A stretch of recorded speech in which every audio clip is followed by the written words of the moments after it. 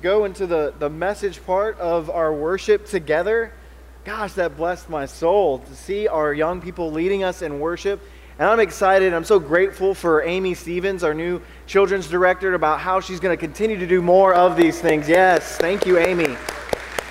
More of these things, especially as we point to First Sundays, if you're not familiar with our family worship, to have more of our children leading us in worship. So we do give praise to God. We do give God our Hosanna in the highest. And today is Palm Sunday, if you haven't figured that out yet. And it's exciting.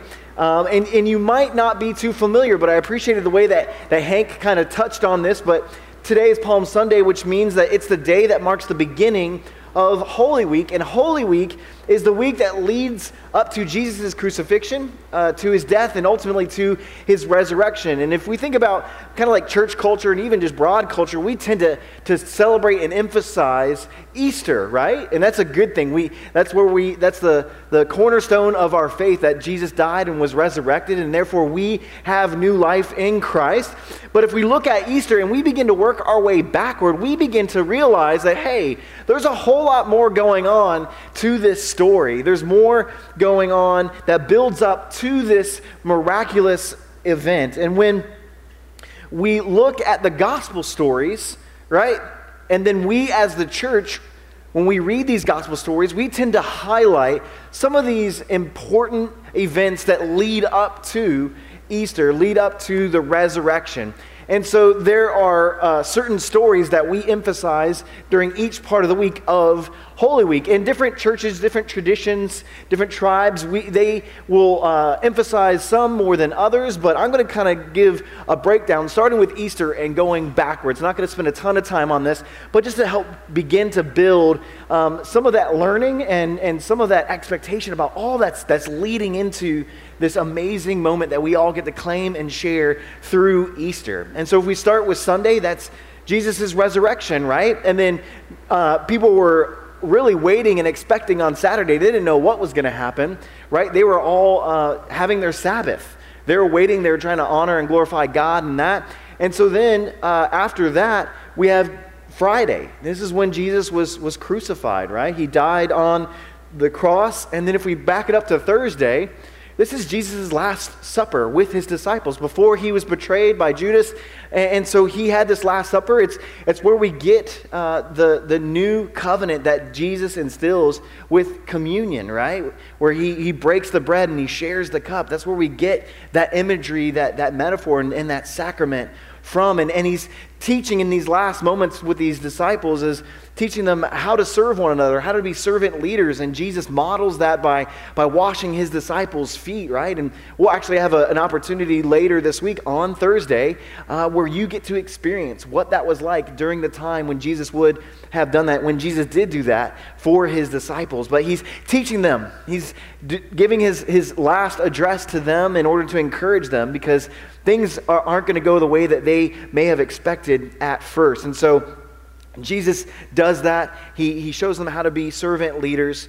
And then there's more throughout the week. Wednesday is when Judas is plotting his betrayal against Jesus. And then Tuesday is when Jesus begins to make his predictions to his disciples about his death. And then Monday is about Jesus' anointing. So there's all of these things going on that are building up. And it's really in stark contrast to Palm Sunday, right? Because there's a celebration that's happening with Palm Sunday in contrast to these kind of darker, more somber events that lead up to Easter. And the reason why that is that we, on this side of history, right, we know what's coming with Easter, right? But the people around Jesus, even the disciples, didn't know what we know now. Right? And so they're coming in, and we're going to unpack what it means to celebrate on Palm Sunday. And so they didn't know what was in store for them. So they had a certain expectation about Jesus' role and about what he was about to do. And that's where we're jumping into this morning, is exactly 1 week before Jesus' resurrection, into a celebration. It's during a procession, and people were coming from all over in observance for a Jewish celebration that was already very popular, very meaningful. It's called the Passover, right? And so people were coming from near and far to Jerusalem to worship for this Passover festival and to celebrate. And this celebration is what people thought. It became about what people thought Jesus was going to do before any of these darker events unfolded. So just trying to provide some context as we read what we're about to read. And I encourage you to follow along. We're going to be in the New Testament, second half of your Bibles, towards the beginning. And so we have the Gospels, right? Matthew, Mark, and then we have Luke and John. And so if you want to turn to your Bibles and follow along in that way, or if you have your smartphones, and of course we have the words up on the screen. But we're entering into this story as it's told by the Gospel of Luke. And this is what it says. It says, after Jesus said this, he continued on ahead going up to Jerusalem. He was probably teaching something, and so the story is continuing. And we learn that as Jesus came to Bethphage and Bethany on the Mount of Olives, he gave 2 disciples a task. He said, go into the village over there, and when you enter it, you will find tied up there a colt that no one has ever ridden. Untie it and bring it here. If someone asks, why are you untying it? Just say, its master needs it. And those who had been sent found it exactly as Jesus had said. And as they were untying the colt, its owner said to them, why are you untying the colt? And then they replied, its master needs it. They brought it to Jesus. They threw on their clothes on the clothes on the colt, and they lifted Jesus onto it. And as Jesus rode along, they spread their clothes on the road. As Jesus approached the road leading from the Mount of Olives, the whole throng of his disciples began rejoicing. They praised God with a loud voice because of all the mighty things they had seen. They said, blessings on the King who comes in the name of the Lord, peace in heaven and glory in the highest heavens. But then some of the Pharisees from the crowd said to Jesus, teacher, scold your disciples. Tell them to stop. And he answered, I tell you, if they were silent, the stones would shout. Friends, this is the word of God for us, the people of God. And everyone said, thanks be to God. And so it's a sort of interesting start to a story like this one, right? Like when I read this, I'm always reminded, it sounds like Jesus is telling these 2 disciples to like do this sort of Jedi mind trick, right? Like just go do this, and when you get down to that village, and if anyone asks about it, just say the master needs it, and then all of a sudden they'll just hand it over and you can bring it back here, no problems asked, right? But what Jesus was really doing is that Jesus was fulfilling a prophecy. And if you didn't know, a prophecy is really a proclamation of God's word, and it's also a future action, right? And so Jesus, if you didn't know, there's all sorts of examples of how Jesus begins to fulfill all of these prophecies of old. God spoke about the future, about God's future action, and now it's all starting to become true. Jesus is fulfilling those prophetic words. And one of those details that we might miss is that Jesus is coming from the Mount of Olives, right? And this is actually prophesied where the Messiah, where the Savior would come from. Right? So Jesus is following that pattern. He's fulfilling that. And if you didn't know, when the Messiah was supposed to come, he would come riding humbly on a donkey, on a colt. And so Jesus was not only a fulfiller of prophecy, but he's also prophetic himself, right? He's able to predict, in this instance and many other instances, of God's word and God's future action.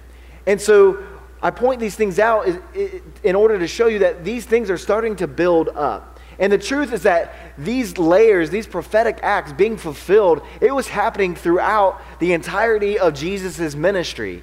And the people during that time, they would be making all of these connections. Because we're so removed historically from this event, we might not be as familiar with all these prophetic words, but the people, the religious Jews and the faithful ones, they knew God's word, and they knew these prophecies. And when Jesus began to fulfill them, they began to believe that, yes, Jesus was, in fact, the Messiah, right? And so it seems even more intentional that during this unique period of time, where there's a mass influx of people, right? They're coming to celebrate Passover. This is a pilgrimage, right? So they're flooding the town of Jerusalem. And Passover, if you didn't know, it's a celebration of God's action in the past when he freed the Hebrew slaves under the rule of Pharaoh in Egypt, right?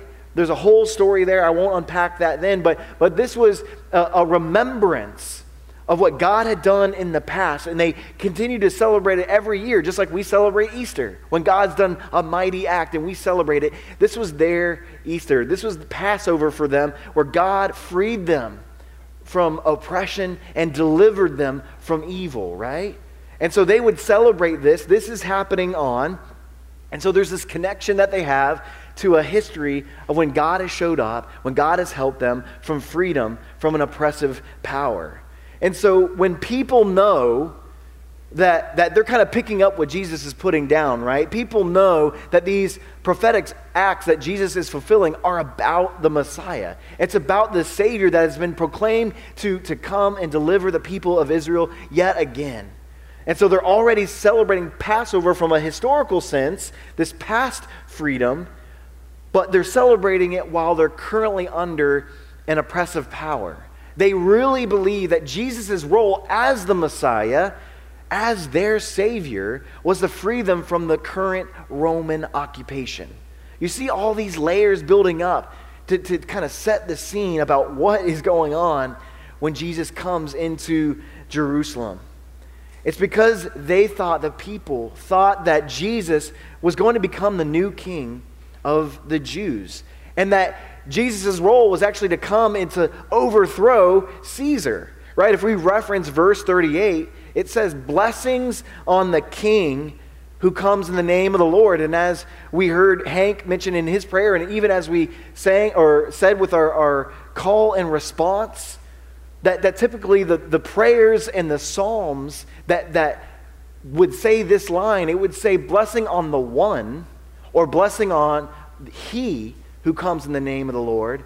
But there's a slight variation where people are saying, blessed is on the king, right? Blessing on the king who comes in the name of the Lord. So they have some pretty high expectations of what Jesus is doing and why Jesus has come. And they have good reason for it, right? Because they've been following Jesus roughly over the last 3 years, and they've viewed Jesus' authority and Jesus' power in his teaching, in his ministry, in his miracles as a demonstration of God's favor over and through Jesus' life, right? So they're like, man, God is clearly on Jesus' side, and that means God is back on our side. We can be redeemed. We can be saved. And now it's time for Jesus to make his grand entrance and finally make a move to be able to free us. They believe Jesus was going to assert his favor, assert his power from God to bring them salvation from the oppressive power, from the Romans, or at least that's what they thought, right? And we begin to see how all this culminates and it unfolds, right? If we read in verse 37, it says, as Jesus approached the road leading down from the Mount of Olives, there's that clue there, the whole throng of his disciples began rejoicing. This is multitudes and multitudes of people, hundreds of people, again, that are all flooding into Jerusalem. And they have been building steam, right? The excitement is in the air, and they can't contain themselves. The disciples of Jesus, they begin shouting and rejoicing, right? And there's a reason why. The verse continues in the second sentence of verse 37. It says, they praised God with a loud voice because of all the mighty things they had seen. There was a reason that prompted their response, their worship, their praise of God in this moment. They couldn't help themselves but be excited, even if they didn't fully understand the full scope of the Messiah's role or the Messiah's purpose and the reason why Jesus came to bring salvation, right? Jesus did come to save Israel, right? To save the Jewish people, but he also came to save all people, right? And Jesus even came to save the enemy, right? The Roman occupation. He came to save all people. Jesus was practicing what he preached, and even still, these multitudes of disciples, these followers of Jesus, they witnessed for themselves the greatness of God through Jesus' ministry. And again, this is why they were so excited. And they were about to witness something even greater, even though they didn't know it yet. In fact, it was going to be something so great, it makes Jesus give an interesting comment to the Pharisees, who are tired, really, of Jesus stirring the pot, man. He's causing a whole lot of trouble, at least from the Pharisees' point of view, the religious leaders, by teaching these things about God and drawing people to him and to God. And so they're probably a little bit more than annoyed by that, frustrated by that, but they're probably terrified too, because again, you have all these people coming in, and they're afraid that if they make these proclamations, if they are waving these palms, which a palm branch was actually a symbol of the Jews, right? It was a way for them to have sort of patriotism, right? And so they're waving all these branches. They're calling Jesus king right in the faces of Roman occupation. These Pharisees are starting to get nervous, right? They don't want the hammer to come down and there to be some trouble. And so they're in all sorts of places, right? And we hear and we read that they tell Jesus to silence his disciples.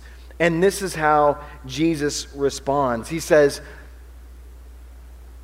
I tell you, if my disciples were silent, even if you were able to silence them temporarily, the stones would shout.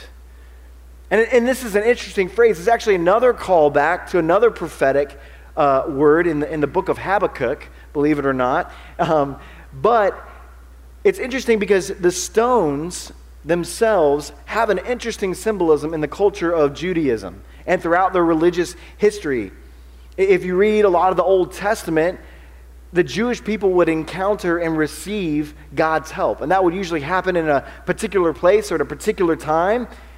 And as a witness to what God has done for them, what they would do is they would place a stone, or they would place a stack of stones, right? And they would call this an Ebenezer. Maybe you've heard of that term. They would call this an Ebenezer. And Ebenezer is Hebrew for stone of help. Right? And so these stones were literally set up as a mark, as a witness to God's mighty works and to God's victory throughout history.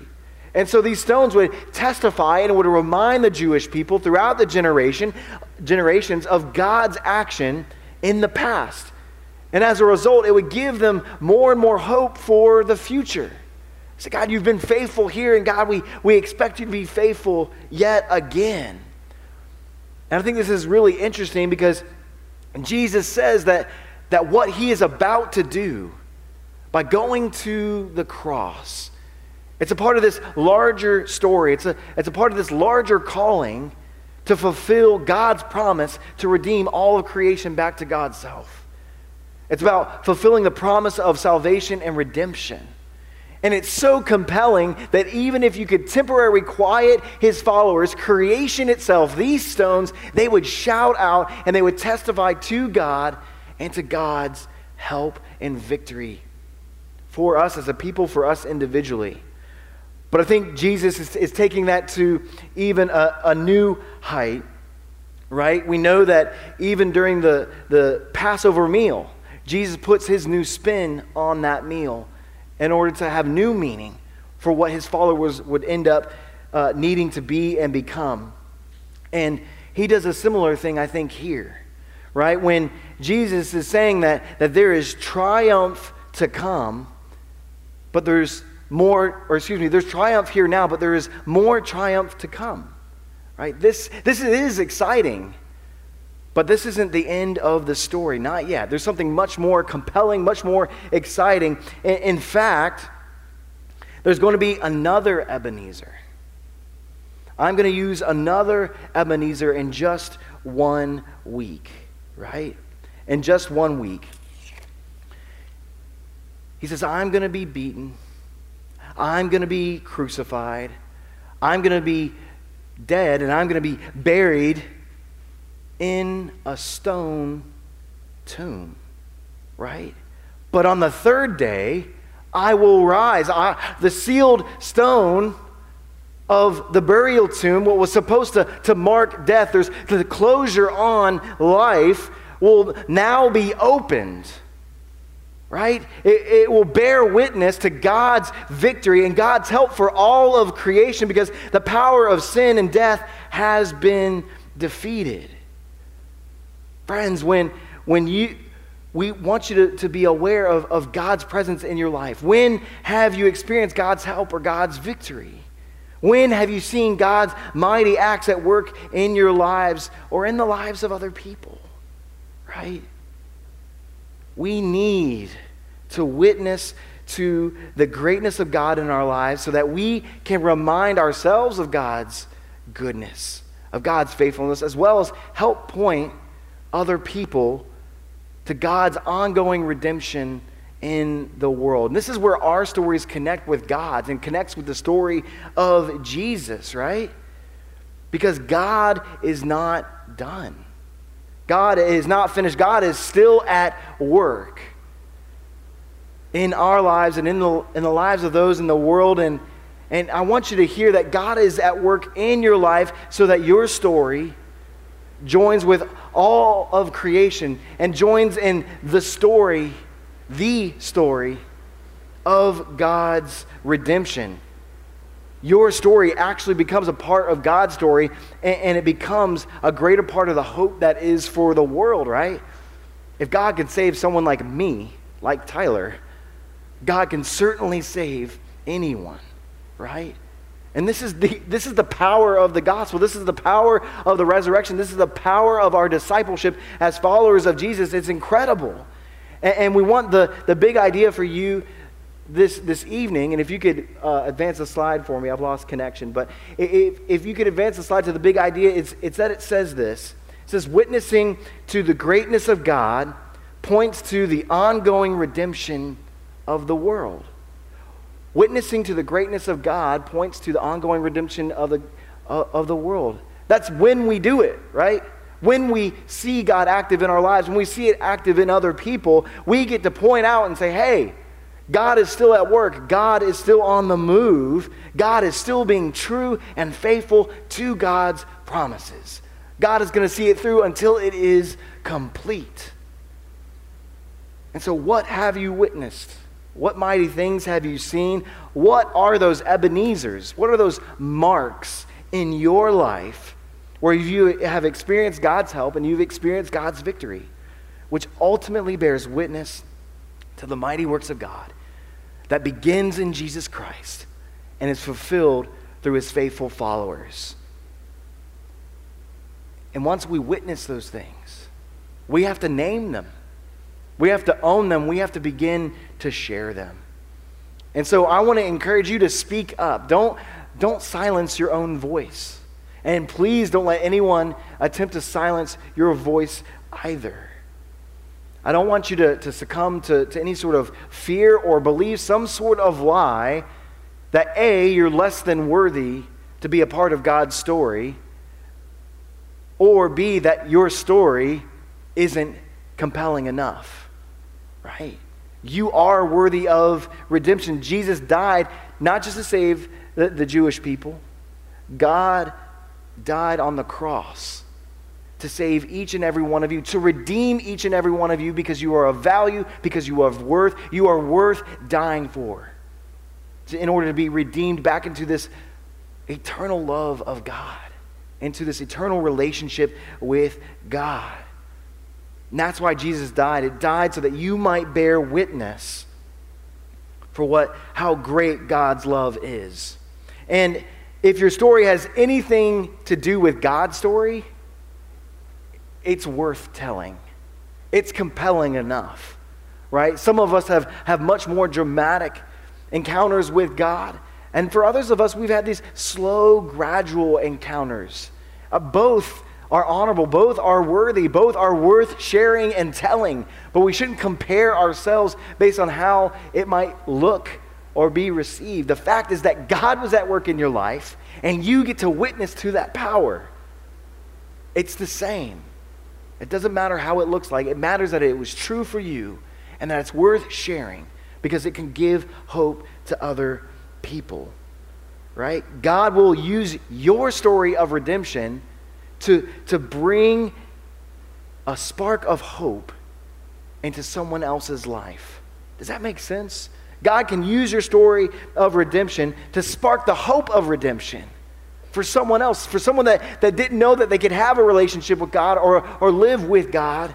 You get to be a part of that. God uses you and uses your story because it becomes a part of God's story about the ongoing redemption of the world. You have a unique story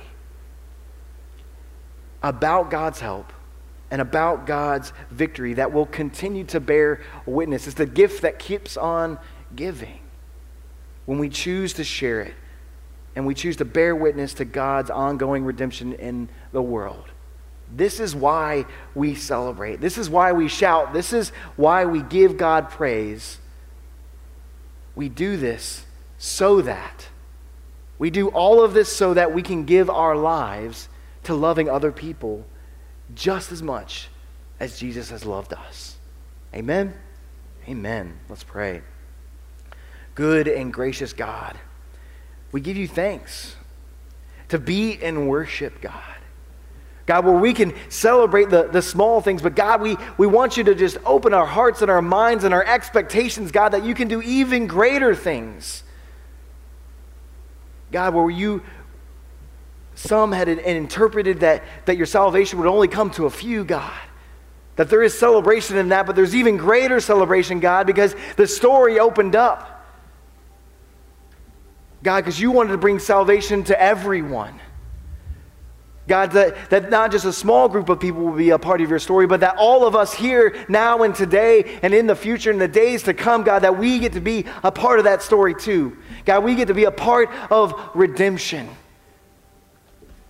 We get to be a part of your ongoing redemption here in the world, God. And for that, we give you thanks. God, we do say, blessed is he. Blessed is Jesus, the one who comes in the name of the Lord, God, because he's the perfect fulfillment of your word, God, because he is your word. So God, as followers of Jesus, may we be followers of Jesus. May we be followers of your word. God, so that no matter what season we may find ourselves, God, that you are present, that you will see us through, that you will bring us through into redemption, into salvation, into new life, God, that you have promised for all those who simply believe in your Son, Jesus. God, may we remember, God. May we look back to our past lives, God, to those marks, those Ebenezers, God, where you have shown up. God, may that bring us hope. God, for those of us that are struggling or for those of us that don't have a relationship with you yet, allow us to begin to discern your presence, to listen to the people that have encountered your presence. And God, allow that to spark hope in their lives. God, use that, Lord, because you are faithful. What you have begun in your Son, Jesus Christ, God, the goodness that you have begun, God, you will see it until it's complete. Nothing can overcome or take away from that. God, your word says that nothing can separate us from your love, God, for those in Jesus Christ, God, because Jesus overcame the power of sin and death, God. The power of sin and death, victory has been achieved, God. We don't place ourselves in fear, God, but we place ourselves in trust and in love and in hope only by what your Son Jesus has been able to do. So God, may we continue to shout. God, may we continue to give you praise. God, and would that compel us to love others as you have loved us. God, we give you thanks. We pray all of this in Jesus' name. And everyone says, amen.